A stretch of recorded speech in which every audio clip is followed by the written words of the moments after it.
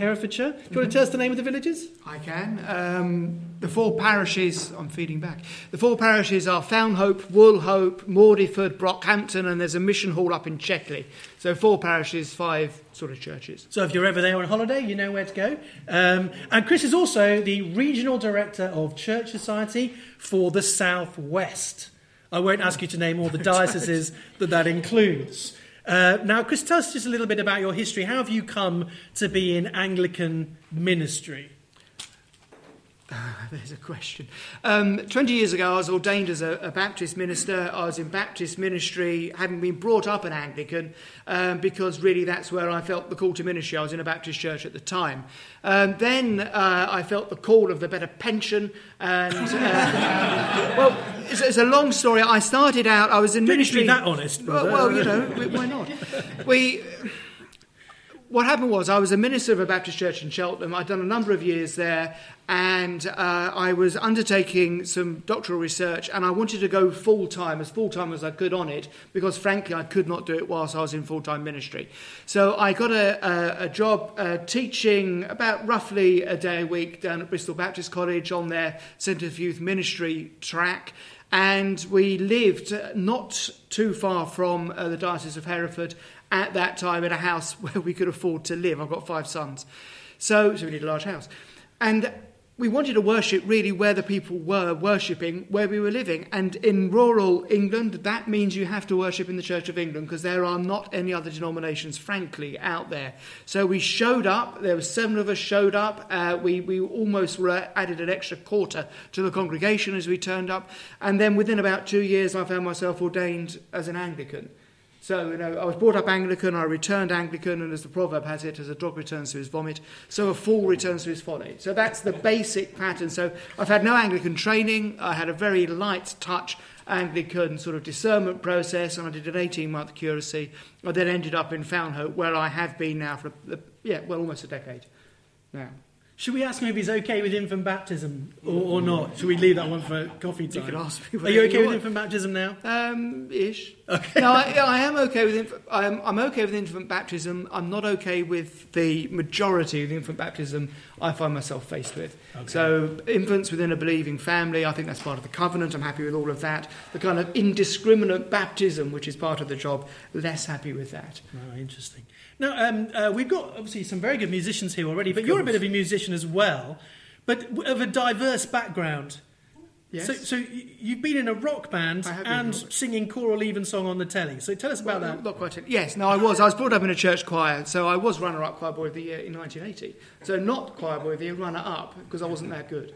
I also, I did play bass guitar in a heavy metal band before I was kicked out for going bald. No, because I did that for quite a number of years. It was a period of really building up testimony. It was a period of drug use and the rest of it. So it was all good testimony building stuff prior to my conversion. The band did carry on. They've signed a 5-album deal with Sony, but actually they didn't make any money. So even as a lowly vicar, I think I've made more money than they did out of that. Because so you're Pete Best to their Beatles, as it were. You left before they had the deal. Well, pretty much Pete Best. Though, so I'm trying to think of a band who was a one-hit wonder, but yes. Great. Well, and what are you speaking to us about today? Patience with people. Okay, which something which you need a lot of working with us in Well, Church indeed. Society. Well, Ros said, I've seen how you deal with Lee. Chris, could you speak on patience with people? So that is good. I've got handouts as well, because it gives you something to read. They're just on the table by your prayer books. Okay. I am going to hand over to Chris once I have set my phone to record what he's going to say. Indeed. We're going to record all the talks, and they will eventually find their way onto the Church Society website, where you'll be able to listen to them again and again if you want to. So let me pray for Chris as he comes to speak to us. Everyone got a handout that wants one? Let me pray for Chris, and then we'll hand over to him. Heavenly Father, thank you so much for Chris, that you've given him faith in the Lord Jesus, despite that interesting past, that you saved him out of that life and have given him new birth into a living hope through the resurrection of Jesus Christ from the dead. Thank you for calling him into ministry, first in the Baptist Church and now as an Anglican in rural Herefordshire. Please help him as he speaks to us about patience with people, to speak clearly and be patient with us as we ask questions. And I pray that you'd speak clearly to each one of us and equip us for the ministries that you have given to us. In Jesus' name. Amen. Chris, thank you. Thank you. Just before I begin just working my way through some of what you've got there, just to say that if any of you do want to talk about rural ministry, do talk to me. It's not something I sought. I was born in Dagenham. I'm not from any rural area whatsoever. Somebody else born in Dagenham was there. Good man.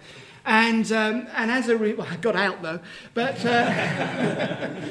I have found myself in rural ministry really much to my surprise, and it is an extraordinary form of ministry. I think it's something which is needed. I know there is the temptation, particularly amongst evangelicals, to go for that large church kind of experience and move to the suburbs. But there is a lot of work that can be done in rural areas. So please, please, please, if you've any interest whatsoever, do talk to me. Because I like it. As we go through this, I'm not going to read everything that's on here. Basically, you've got a chunk of quotations, Bible verses on there, plus one or two other quotations, one from a Romanian Orthodox theologian whose name is Dimitri Staniloae, or something like that, and then a couple from Thomas Watson, who is a Puritan, 17th century Puritan writer. So what you've got there is something which you might want to either have a look at afterwards if you want just to see where I'm coming from, or B, if you find me tremendously boring, you can work your way through that as I'm speaking as well. But the first thing I want to do, before I get to the basic shape of what I want to say, is to try and say what patience is not, because I think it is misunderstood. I think patience is something which, frankly, we use as an excuse at times in ministry and outside of ministry. Patience is not never getting angry. Now, I'm making that point not because I want to sort of go into some kind of a rage, but because clearly we find anger being expressed in the Bible controlled, not something which takes us over. I'll come to that a little bit later. But Paul says in Ephesians 4, be angry and do not sin, which tends to suggest that anger in itself is not a sin. But we need to be careful to try and differentiate between a righteous anger and a kind of unrighteous anger. I'm not going to be talking about that much more, but I just want to say that anger is something, a lack of anger is not what patience is about. Neither is it about being passive. Patience is not simply about letting everything just happen to you, to being weak-willed and never standing up for yourself or standing up for the faith. It's not also tolerating sinfulness. I've pinched these, by the way, from Richard Baxter, 20 Helps to Patience, volume 11 of his collected works. There we are. But he's quite keen to point these things out. You shouldn't simply tolerate wrongdoing or tolerate injustice or tolerate sin and call that patience. It's tempting to do that, but it's not what patience is. It's not cowardice either. Patience at the time is actually more difficult and harder and more courageous than the alternative, which is to fly into a rage or something else like that. And patience is not an excuse. I think often I have seen people using patience as an excuse for inaction. It's not any of those things. So I want to try and clear the decks before I talk about what patience is, just to say those things which it isn't. Any queries on that before I move on, or are you happy? Patience then, if it's not any of those things, what is it? I think it's a calling. I think it's something which we are called to do. In other words, I think it's something which isn't necessarily natural to us. If you're called to do something, it tends to be because it's not something that comes easily. It's something which is part of our discipleship. It is something which is part of what it is to be Christian. It is, frankly, something about being Christ-like.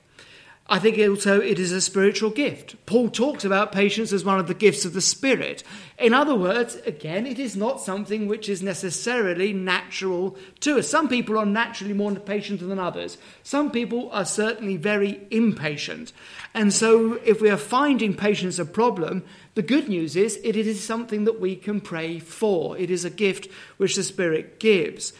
It is a sign of a kind of spiritual maturity. We grow in patience. Let me tell you, if you have 5 sons, you grow in patience the older you get. And it's simply because you learn to control that kind of rise that you get within you, because you have to. As my wife used to say to me fairly often, Chris, you have to be the grown-up here. There is something there about patience being something which is a sign of spiritual maturity. And it's also a means of blessing. It's a way in which we can bless other people. We can bless people by being patient with them. So as we go through, I wanted to try and talk a bit about how we might do some of this. In the end, I've settled on a verse, Ephesians 4:3. It's a verse taken entirely out of context, but you'll forgive me for that. With all humility and gentleness, with patience, bearing with one another in love. And I want to take as the 4 heads, if you like, the 4 steps to patience, there we are, those 4 areas. So I want to try and talk practically about this, because I think patience is something you have to learn, and it is something which we have to come to grips with. Are we content with that? I'm going to pause as we get to each kind of main heading, so there's a chance for you just to sort of ask questions, and then at the end, sweep up there. Content. Excellent. Humility. I should have read this a couple of times before I stood up. Tapeinon sune. Humility or modesty. The word which is translated humility, which I've mangled and which I've put down on the handouts there, has a sense of modesty about it. And I think the first thing that we can see in humility is that we have to have a humility with our relationship with God. I think this is key. And I see that the big red book, the big red Piper book, available for book review at the back there, which is the book on providence, which Piper put out recently because he was concerned that people's doors were banging shut and needed something to hold them open with. Well, if we're going to have patience and humility, the first thing, the first step is we have to trust in God's providence. When we went into lockdown, however long ago it was, 18 months or so ago, one book which I found very helpful, because what I decided to do was to start sending out daily devotional emails to my congregation. I regretted that after about 3 months, as I was having to write these things every day. But one of the things which I found very useful, one of the books I found very useful, was All Things for Good by Thomas Watson. I've got a few quotes from Watson towards the end. And that is a book which is saying really what it says in the title. He's taking the verse where Paul tells us that all things work for good for those who love the Lord. And he's saying that even suffering is for our good. He goes through pretty ruthlessly every single kind of misfortune you can face and tells you it is for your good. And so what I was trying to mine that for was to say in this pandemic, these things are working for our good. And this is part of humility. It's being humble before the Lord. It's saying that you must trust God, that his providence, he knows what he is doing even when you do not know what he is doing. It means that you have to trust in God's timing. You have to love God in all circumstances, even when that person on the PCC is really driving you spare. This is for your good. It's a revolutionary kind of thinking, but it's an entirely biblical form of preaching, of thinking. And we know, as Paul writes, that for those who love God, all things work together for good. Or earlier in Romans, Paul talks about how suffering is good for us because it's character building, something my parents would tell me often. But if you're being humble towards God, then the corollary, the other side of that, is being humble towards yourself. That is an enormous danger, particularly in an era where we find that we are living in the rise and triumph of the modern self. You're talking about this later. That there is a great danger towards self-love or self-idolatry. I think it is fair to say that the self has probably the highest standing that's within a society than it probably has ever had. So we must be careful not to place ourselves at the centre, that we must die to ourselves and ensure that the zeal that we feel, And zeal is a good thing. Christ was zealous. The zeal that we feel is for the Lord, is for God, and not for ourselves, our standing, our prospects. So when you're finding yourself being irritated by somebody, when you're finding yourself needing to be patient with somebody, think on your own sin, because it is there. What this person is doing, is it any worse than the sorts of things that you do? Maybe you've done wrong here. Maybe there's a kernel of truth in what the other person is saying. In my experience, there normally is. And that actually you do wrong other people, not intentionally. You don't set out to do it, but you find yourself doing it almost unintentionally. So you have to have a humility towards yourself that says you're not the great person you think you are, that you're certainly not the great person your mother thinks you are, that actually you need to have a humility towards yourself. But you also need to be humble towards others, that the humility you show before God, surely you also show towards those who are made in the image of God. So you have to ask yourself the question, do you need to get involved in that thing?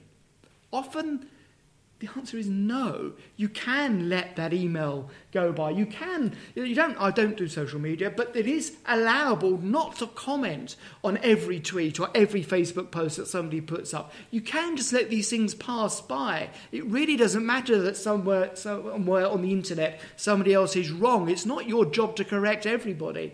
You can let some of these fights pass you by. And you don't have to jump to a conclusion as to what you think the other person is saying. Again, it's often very helpful to try and put the best spin on what somebody is saying. Very rarely are people simply trying to attack you. Actually, try and think better of them, and then you may find that you have the correct interpretation. And often you find that the real problem is yourself. Simply you're suffering from pride. Simply you're tired. I have 5 sons. Or you're just simply feeling angry.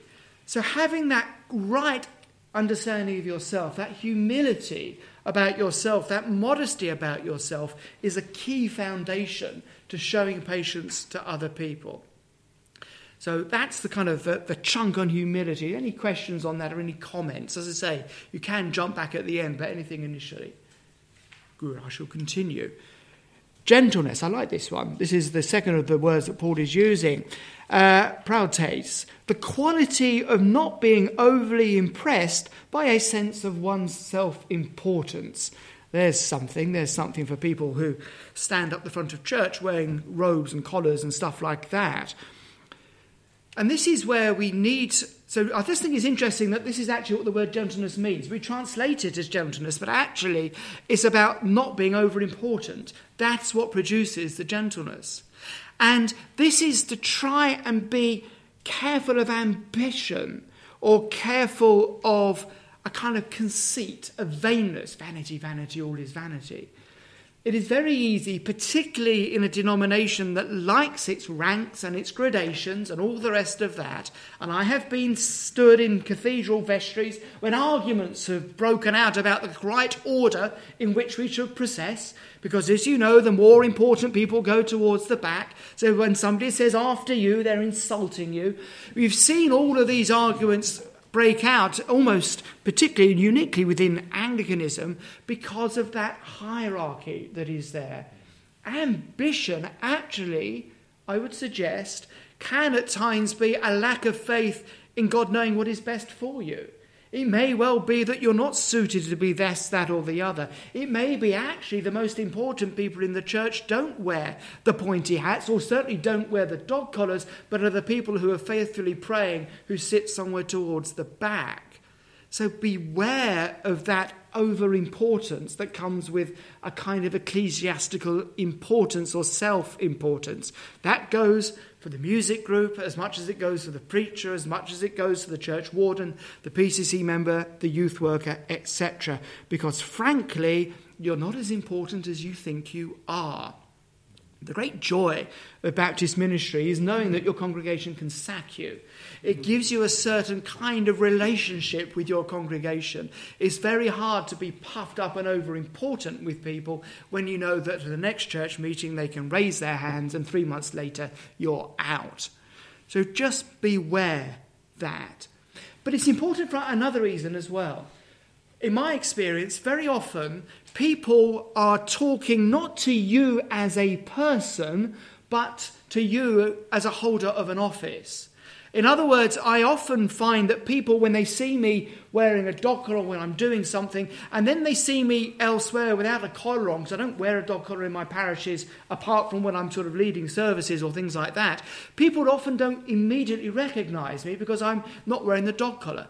They know me as the vicar, an old vicar, but they don't know me as much as Chris. So when people are talking to you, when they are perhaps trying your patience, it's not because of you as an individual, but it's because of who you represent. They're actually frustrated with God. They're actually frustrated with their faith. Not you, but that. So be careful that you're not taking these things personally. You're trying to answer and trying to deal with these people as they are, and it's harder to be, let me get this right, it's harder to be insulted, that's what I want to say. It's harder to be insulted when you don't think you're important, when you're not got a high horse to get off. So just be aware that often when people are talking to you, either simply as a Christian or if you're in some form of ministry, they're often not talking to you. In fact, they're probably having a pop at your predecessor, but 3 who said something. I once went as a Baptist minister to Winchcombe, which is a little village near Cheltenham, because I had a member of the congregation in Cheltenham. I knew it was a cottage hospital. I knew that the ward sister there had quite a reputation, but you could get round her and visit outside of visiting hours if you wore a dog collar. So I wore a dog collar, which I sat only twice as a Baptist did I wear a dog collar. So I duly got in. She didn't notice the kind of the creases on the front because it was brand new. I got in, and then I thought I'd meet my wife afterwards. I dropped her off, and we met up, and I popped into the butcher's because we wanted some sausages. And did I mention I have 5 sons? And then we went home, and as I was given the sausages, the butcher said, "Here you are, Vicar, I've given you an extra couple of sausages." I thought, oh, that's very nice, isn't it? So I went back in the van. We used to drive a kind of minibus, was driving back home, and there, cycling in the opposite direction, was the vicar of the parish, and I just nicked his sausages. The point is that the butcher didn't recognise the face, he recognised the dog collar. Often you can be much more patient with people when you realise they're not talking to you as X, Y or Z, they're talking to you as the vicar or the Christian. Any questions on any of that before we move on to patience? Did you give the sausages back? No, I enjoy them all the more because I knew they were stolen sausages, which gave them a kind of savour and a kind of mustardy sort of tang to them. Yes, take that, Anglicans, I thought, with your better pensions. Should we remove that bit from the tape? No. I'm quite happy for that to go on the record. If that vicar hears him, I'll buy him a brace of best. We actually have got a butcher's in our village, so I shall buy him some sausages from there if he hears this. Patience is the next thing. Patience, so this is actually what I've been asked to talk about. These two are leading up. Makrothumia, the state of remaining tranquil while awaiting an outcome. That's the first kind of meaning of the verb. All these, by the way, are from the big BDAG lexicon, Bauer, Danker, Arndt and Gingrich, I think, which is the standard Greek lexicon. The second meaning of the word is a state of being able to bear up under provocation. The state of remaining tranquil. I will just quote this proverb, this one. Whoever is slow to anger has great understanding, but he who has a hasty temper exalts folly. This state of remaining tranquil.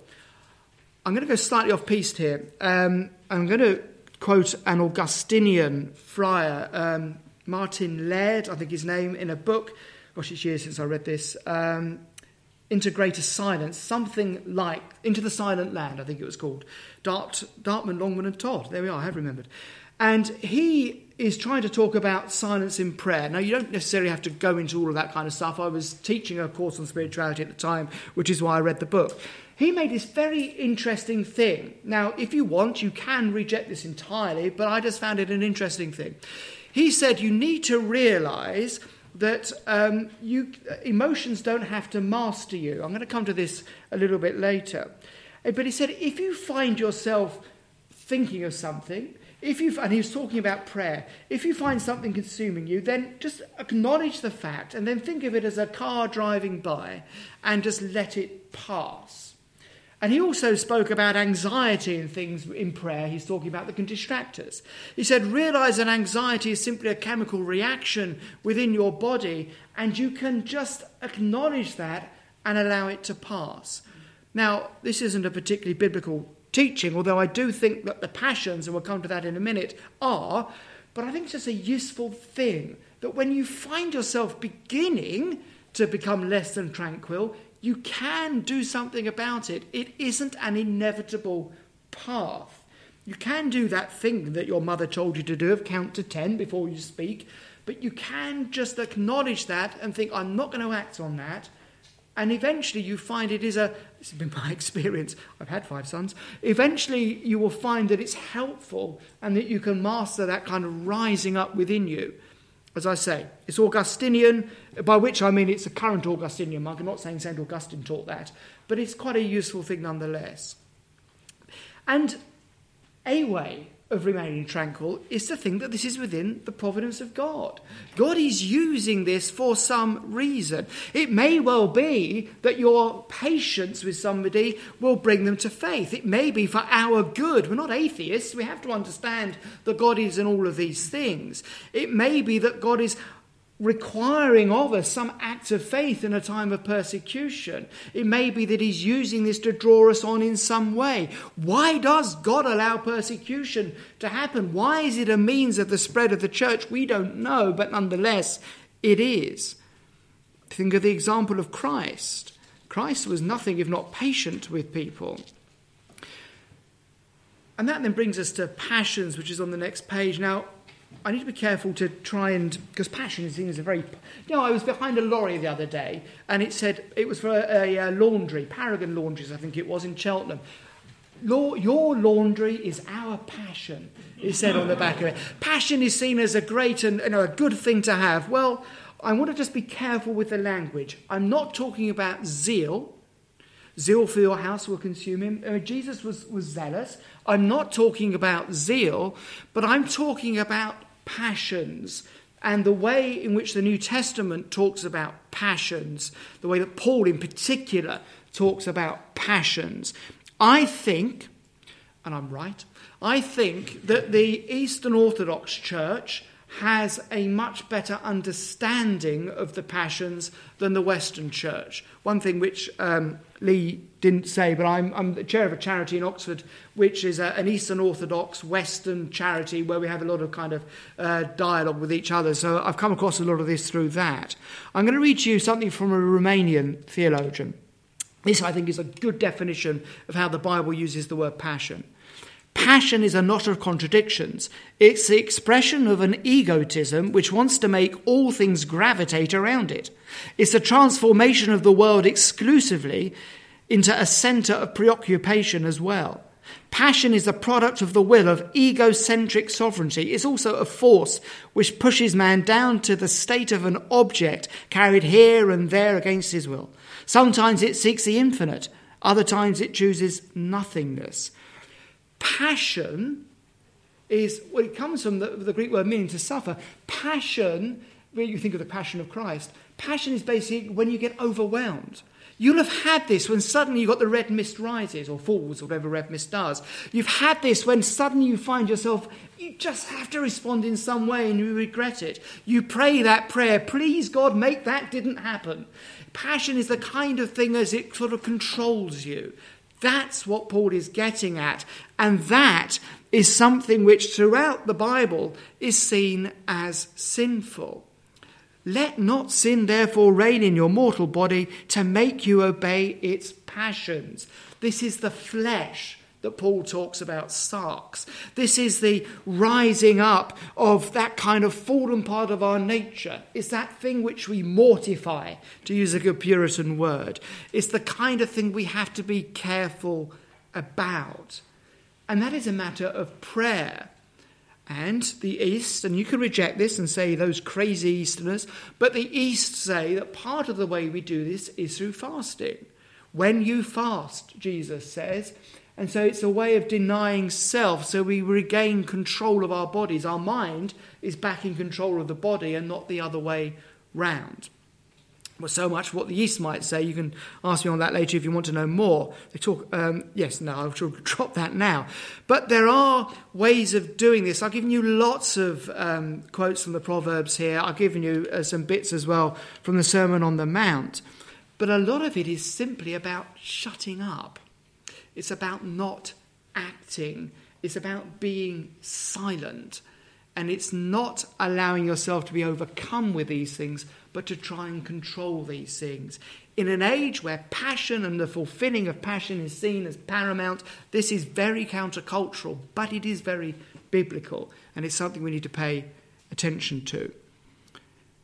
The other kind of patience isn't actually being patient with people per se, but it's part of it, and it's being able to bear up under a state of provocation. I am blessed, you can keep this in, I am blessed with many, many good PCCs. Our meetings are short, they're brief, they're not very frequent. We just about comply with canon law. It's great. I have some very good people. But sometimes churches can be provoking places, and sometimes you can suffer in ministry. Well, Christ suffered as well. Who are you that you shouldn't suffer if your Christ suffered for you? So suffering is simply part of what it is to be Christian. And sometimes you need to realise that your persecutor needs to be pitied. Often you're just on the wrong end of the anger. If it wasn't you, it could be somebody else. It's not you. It's just how that person is, and it's coming out at you. You pray for those who persecute you. You trust that vindication is the Lord's, that he will vindicate. And never underestimate the spiritual side of all of these, the wiles of the devil. We don't talk in today's polite church about these kinds of things much, but we need to be careful we're not provoked into doing something we regret. And keep asking yourself, what is your reputation after all? Is it not simply just part of your pride? Is it not simply a product of your vanity? God is patient with us, and therefore we need to be patient with other people. And patience and forgiveness really go hand in hand. They're part of the same story. And it is a means of winning people to Christ. It is a means, that person you've been patient with for years and years and years, and suddenly the penny drops with them. Suddenly, to use good Calvinistic language, that call is made effectual. So we need to be patient people, and patience itself does temper your anger, and over time it dampens down your anger. We have to be people who can look back at our lives in 5 years' time and see the growth within us. This is fruit of the Spirit. The more you put your roots down into Christ, the more your fruit is Christ-like. And it is a path often to blessing. Let me just read this from Thomas Watson. This book is tremendous. It's very thin. It's free. Well, you can pay the Banner of Truth for it if you want, but it is free on monogism.com. I think it's .com. So Google it. It is really tremendous. It's not very thick. Watson writes, affliction teaches us to know ourselves. In prosperity, we are for the most part strangers to ourselves. God afflicts us that we may better know ourselves. We see that corruption in our hearts in the time of affliction, which we would not believe was there. Water in the glass looks clear, but set it on fire and the scum boils up. In prosperity, a man seems to be humble and thankful. The water looks clear, but set this man up a little on the fire of affliction and the scum boils up. Much impatience and unbelief appear. Oh, says a Christian, I never thought I had such a bad heart as now I see I have. I never thought my corruptions had been so strong and my graces so weak. Affliction, when you're under pressure, it demonstrates what you're like. It demonstrates those parts of you that still need to be worked on, where we still need to be more Christ-like. It may not be pleasant, but nonetheless it is a means of grace that God uses to reveal ourselves to ourselves. So we need to take affliction seriously and use it as an opportunity to pray into these things. Are there any questions on that before I go into the final section? Yes. Just a thought on the tension potentially between not being, patience is not anger. Yes. But also the need for tranquility. Yes. But then there are times, I think, when actually anger is, righteous anger, Yes. some grave injustice. Yes. And how do you manage the tension between, where does that where is that anger right, and when does it tip over and become the wrong kind of Yeah. anger? If I can put it like that? Yep. I see in Christ's ministry, you see that kind of anger, obviously at the cleansing of the temple.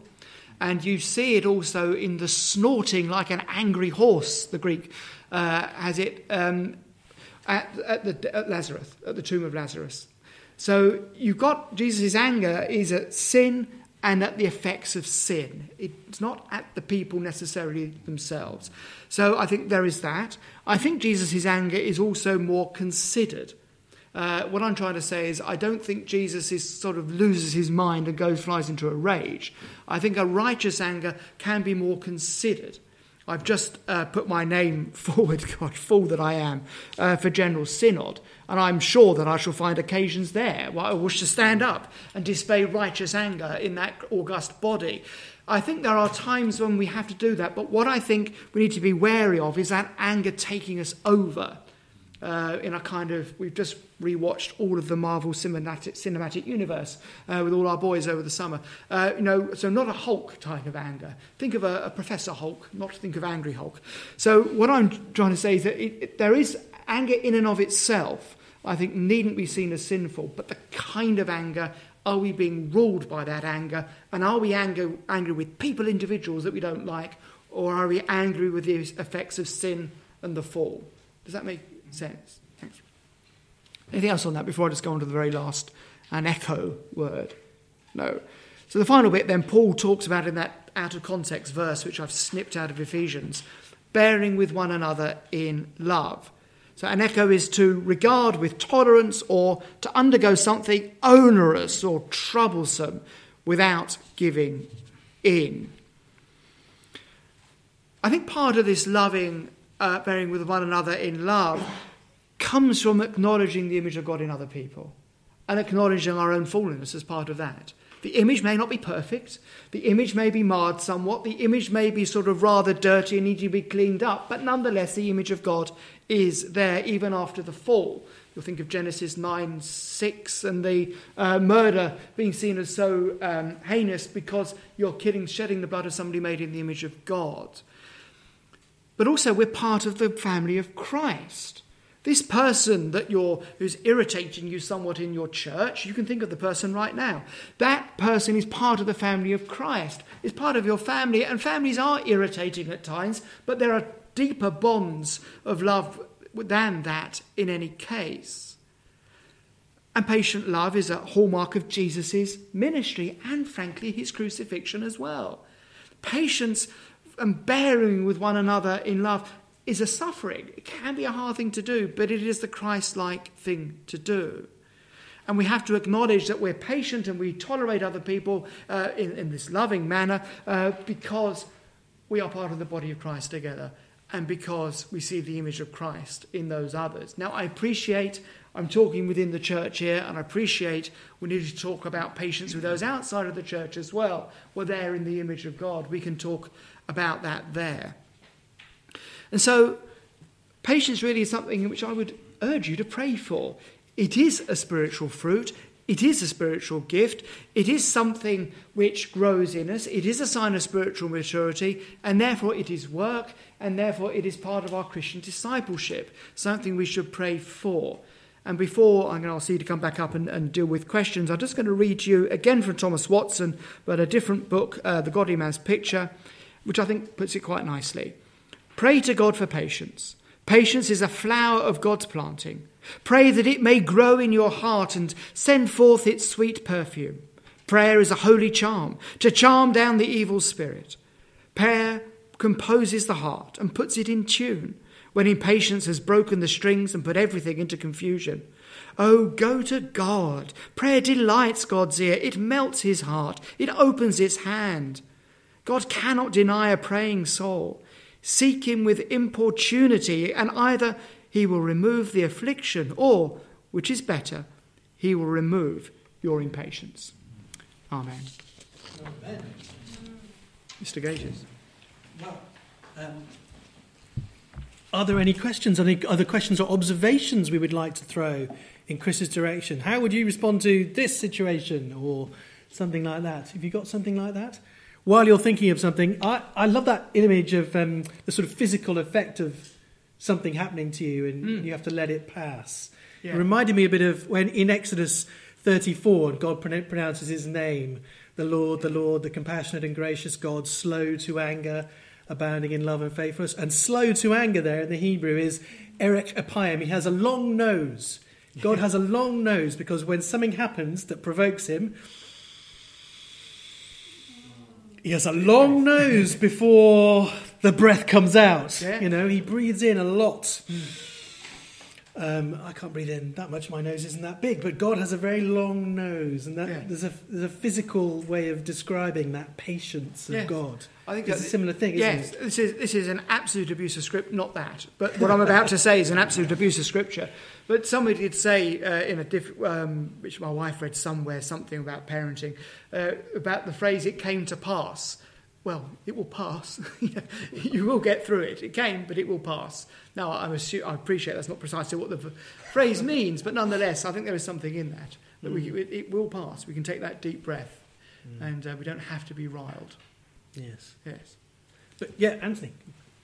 Chris, I wonder if you could say something about patience in relation to how quickly God works in people's lives.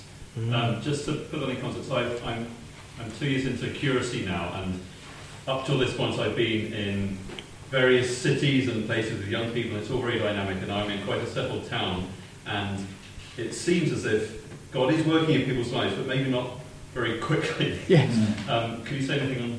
Yeah, I think that's entirely the case. I mean, it's fair to say that the congregations I'm working in are or more elderly. Herefordshire generally is older than the national average. And I think that you do see those changes. You certainly do see those changes, but you're right. They are slower. They take longer because you've got ingrained patterns of thinking. And in my experience has been, my parish is not evangelical parishes, although they have had, one of them has had evangelical ministry at some point in the past. For many, many long years, they've been told that you can't believe these things anymore.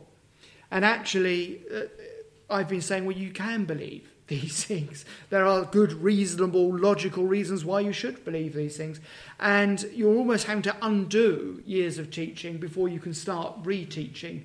So I think that you never know what's going into people's minds when you're talking. You never know which bit is going to hit at what particular moment.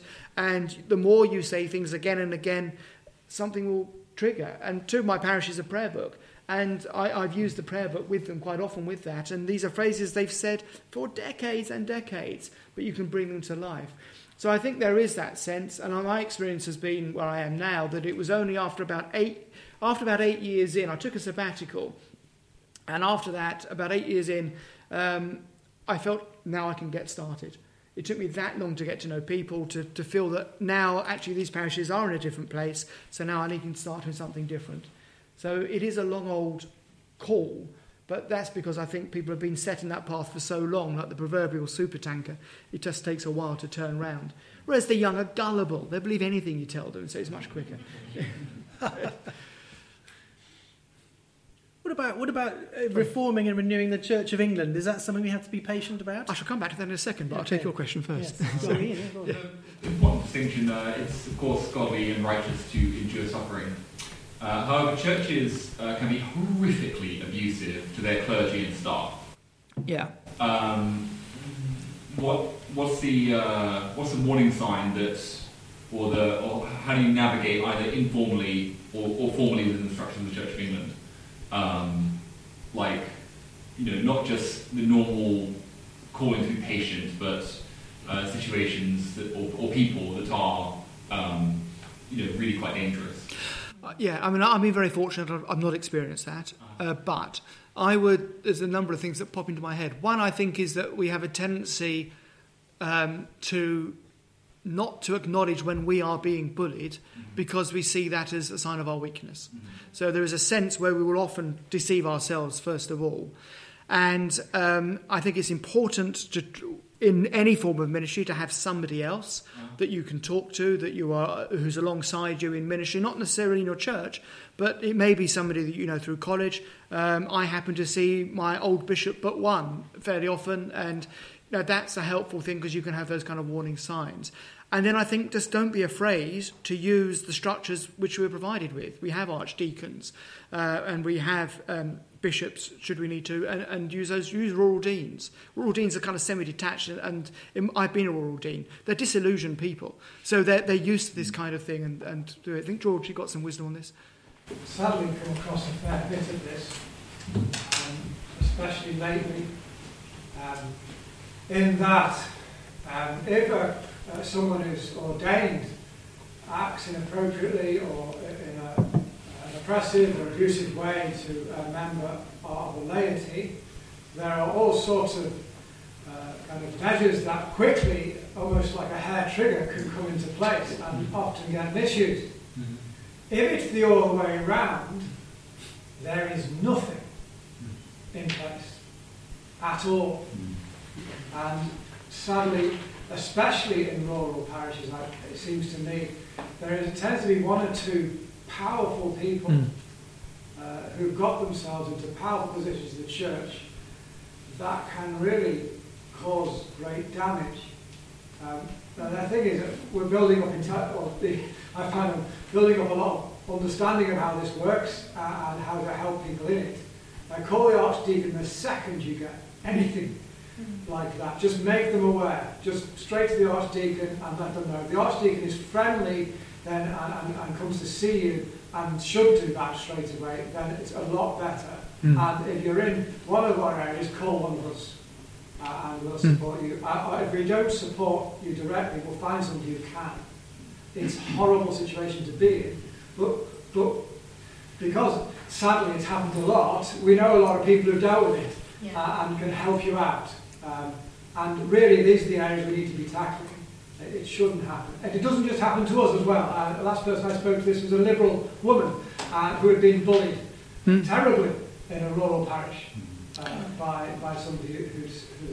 So, sorry that's a sideline issue, but it is something that I've noticed a lot. No, I think you're true, and I think this is what I'm trying to say. What trouble is not. No, initially, it's not tolerating these things. If patience isn't saying I'm going to ignore it, then I think yes, the first thing to do is seek help, acknowledge it. Just to add to that, Chris, not just the sort of rural dean archdeacon, your diocesan safeguarding officer. Yes, very good point. I would say should be your first port of call if you think this is genuinely a case of bullying and abuse rather than just someone being annoying. It's a good note to use the polity that we've got. There are systems in place for this. Let's use what we've got. There's a question here and then one over there. Tom. Patience with people. Is there a point at which, or I hope there is, but when is the point? How do you know when the point is reached when there's a limit to your patience with someone who's a bit of a pastoral black hole? So you could spend, and a couple of these in my time, spend a lot of time on someone with someone, but they're not actually getting better, not really trying to get better either. I think I've only got so many hours in my week, and I feel like I've reached the limit of my patience. Have I, or is something else happening there? I think there's collusion is a word which I think which I was introduced to when I was at college, which is helpful. There's the idea that if we're not careful, then we can be colluding with people in this kind of situation, that the problem which is being presented isn't necessarily the real problem. It may simply be loneliness. It may be all sorts of other things. And I think we have to be careful that there are times when, yes, we have a partial responsibility to the whole parish and certainly to the whole church, not simply to one or two individuals within that. I wouldn't be shy of trying to find other people. I've often asked other people that I know round about to come in and to visit and to try and talk to people. Or I've sort of said to the person that I can come and see you sort of once a month or so, but I just afraid I can't see you more often. If you need to talk to somebody more often, then I will give them contacts of other people that they can try. I mean, I've spoken to these other people first, but I think that is a real danger. But I think your experience may be very different, but in my experience, either it's been because the presenting issue is not the real issue, and you've got to get to the deeper issue. And very often I find it is widows who simply don't talk to anybody else, and that's sad. But they need some just kind of support to speak to. Or it might be simply you just haven't got the skill set to deal with it, and you just got to own up to that and say, but I do know somebody who can, and pass them on to that.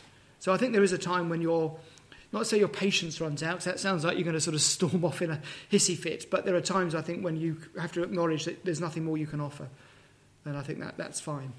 I mean, obviously not on the very first meeting, but it might be. It might be. I've had this when people have said, and I've just said, I don't know, this person knows far better qualified to talk about this. It's just knowing your own limits. You're not omnicompetent. Or at least I'm not. Was there two questions, or was that one? That was it. There's one over here. I think it was Tony. Yeah, I'm just picking up really back on what was said just now. I had a situation where two blokes in the parish, two very, very powerful men who'd recently retired, took it on their shoulders to try and get rid of me as the vicar there. And I kind of thought, in my naivety, I needed to just suck it up. And the godly thing was just to say, fine, that's okay. And what it actually did, it kind of nearly destroyed me emotionally, psychologically. And it got to the point where my team rector, I was a team vicar, we were on a 7-year licence. They found out that there was only about, 9 months or a year to go on my licence. So they started, they said, great, we're going to start organising village-wide meetings to work out what kind of vicar we want next. And my boss, the team rector, said, Tony, you just can't suck this up anymore. If you don't talk to the bishop, get a good bishop, I'm going to. So I was kind of forced to. And the bishop said to me, we're not putting up with any more of this, I think the word was crap. And the next day, I had a renewal of licence for a further 7 years. So they had 8 years to put up with me. So there is I think I was trying to be kind of humble in a false way, not realising what it was doing to me. I think it can be an avoidance. I mean, I've made it, probably after about 2 or 3 years in ministry, I made it my habit that whenever there's any kind of blow-up or anything like this, the first thing I always do is I turn up on somebody's doorstep and say, let's talk this through. And I think that it is easy to sort of, as you say, suck it up thinking you're being humble, but you've got to confront. It doesn't have to be aggressive, but I think you've just got to talk. And then sometimes you find out there are other issues there as well. I think this is the thing, is that often what people present. Do you want to say something about renewal and reform and renewal, whatever it was? What was the thing you asked me? Well, Church Society is a fellowship contending to reform and renew the Church of England in biblical faith. Yes. Does patience apply to that, or is it something that we should be demanding happens tomorrow or at General Synod? I think we can wait a week. I think this issue, isn't it? Is interesting because there is that sense in a denomination. There is that sense of what do you tolerate, what is right and what is wrong, and this is something you struggle with on a local level as well as on a denominational level. We clearly have to be patient because how long have you had that tagline, wherever it is, for some time? Banner out there, I think. Yes, for a long time, and Church Society's been at this game for plenty long enough, and clearly we're not there yet. I think the patience says that we never give up. There's a doggedness about seeking always to bring biblical truth to the denomination, to speak prophetically into situations. So I think in that instance, the patience is in doggedness. And even when you think you're banging your head against a brick wall, we're still here. We're still saying this, and it's not allowing yourself to be sidelined and ignored and try and ghettoised in some part of the C of E. And don't give up if it doesn't happen tomorrow or in a year. Yeah, I know, and it is difficult. I mean, I've got, of my 5 sons, 4 have now left the Church of England in various directions. 1 to Roman Catholicism, one to the Free Church of Scotland. So, we're going sort of all extremes, and others into independent churches. It is difficult to know, but my sort of patience in this is, one, that doggedness with the denomination, but two, I feel called to these people in my parishes, and I shall continue to serve them as best I can until the next great ejection takes place, and well, let's hope that never happens. Please pray for our patience as we finish this session. Pray for our patience and thank the Lord for his. Heavenly Father, we thank you that you do put up with us. We thank you that you have patiently called us, that you equip us, and that we do grow into the likeness of your Son. So, Father, we do pray that you'd help us to be patient with those who you bring across our paths. Help us to look to you when we're not quite sure how to respond. Help us not to be ruled by our own emotions and our anger, but help us rather to reflect that Christ-likeness, who at times, yes, was angry at injustice, but at other times was patient with those who persecuted him. And we pray this, Lord, not that we may be better people, but rather that we may bring you better glory. In Christ's name. Amen. Amen. Amen. Thank you so much, Chris. Let's thank Chris in the usual way. Thank you so much.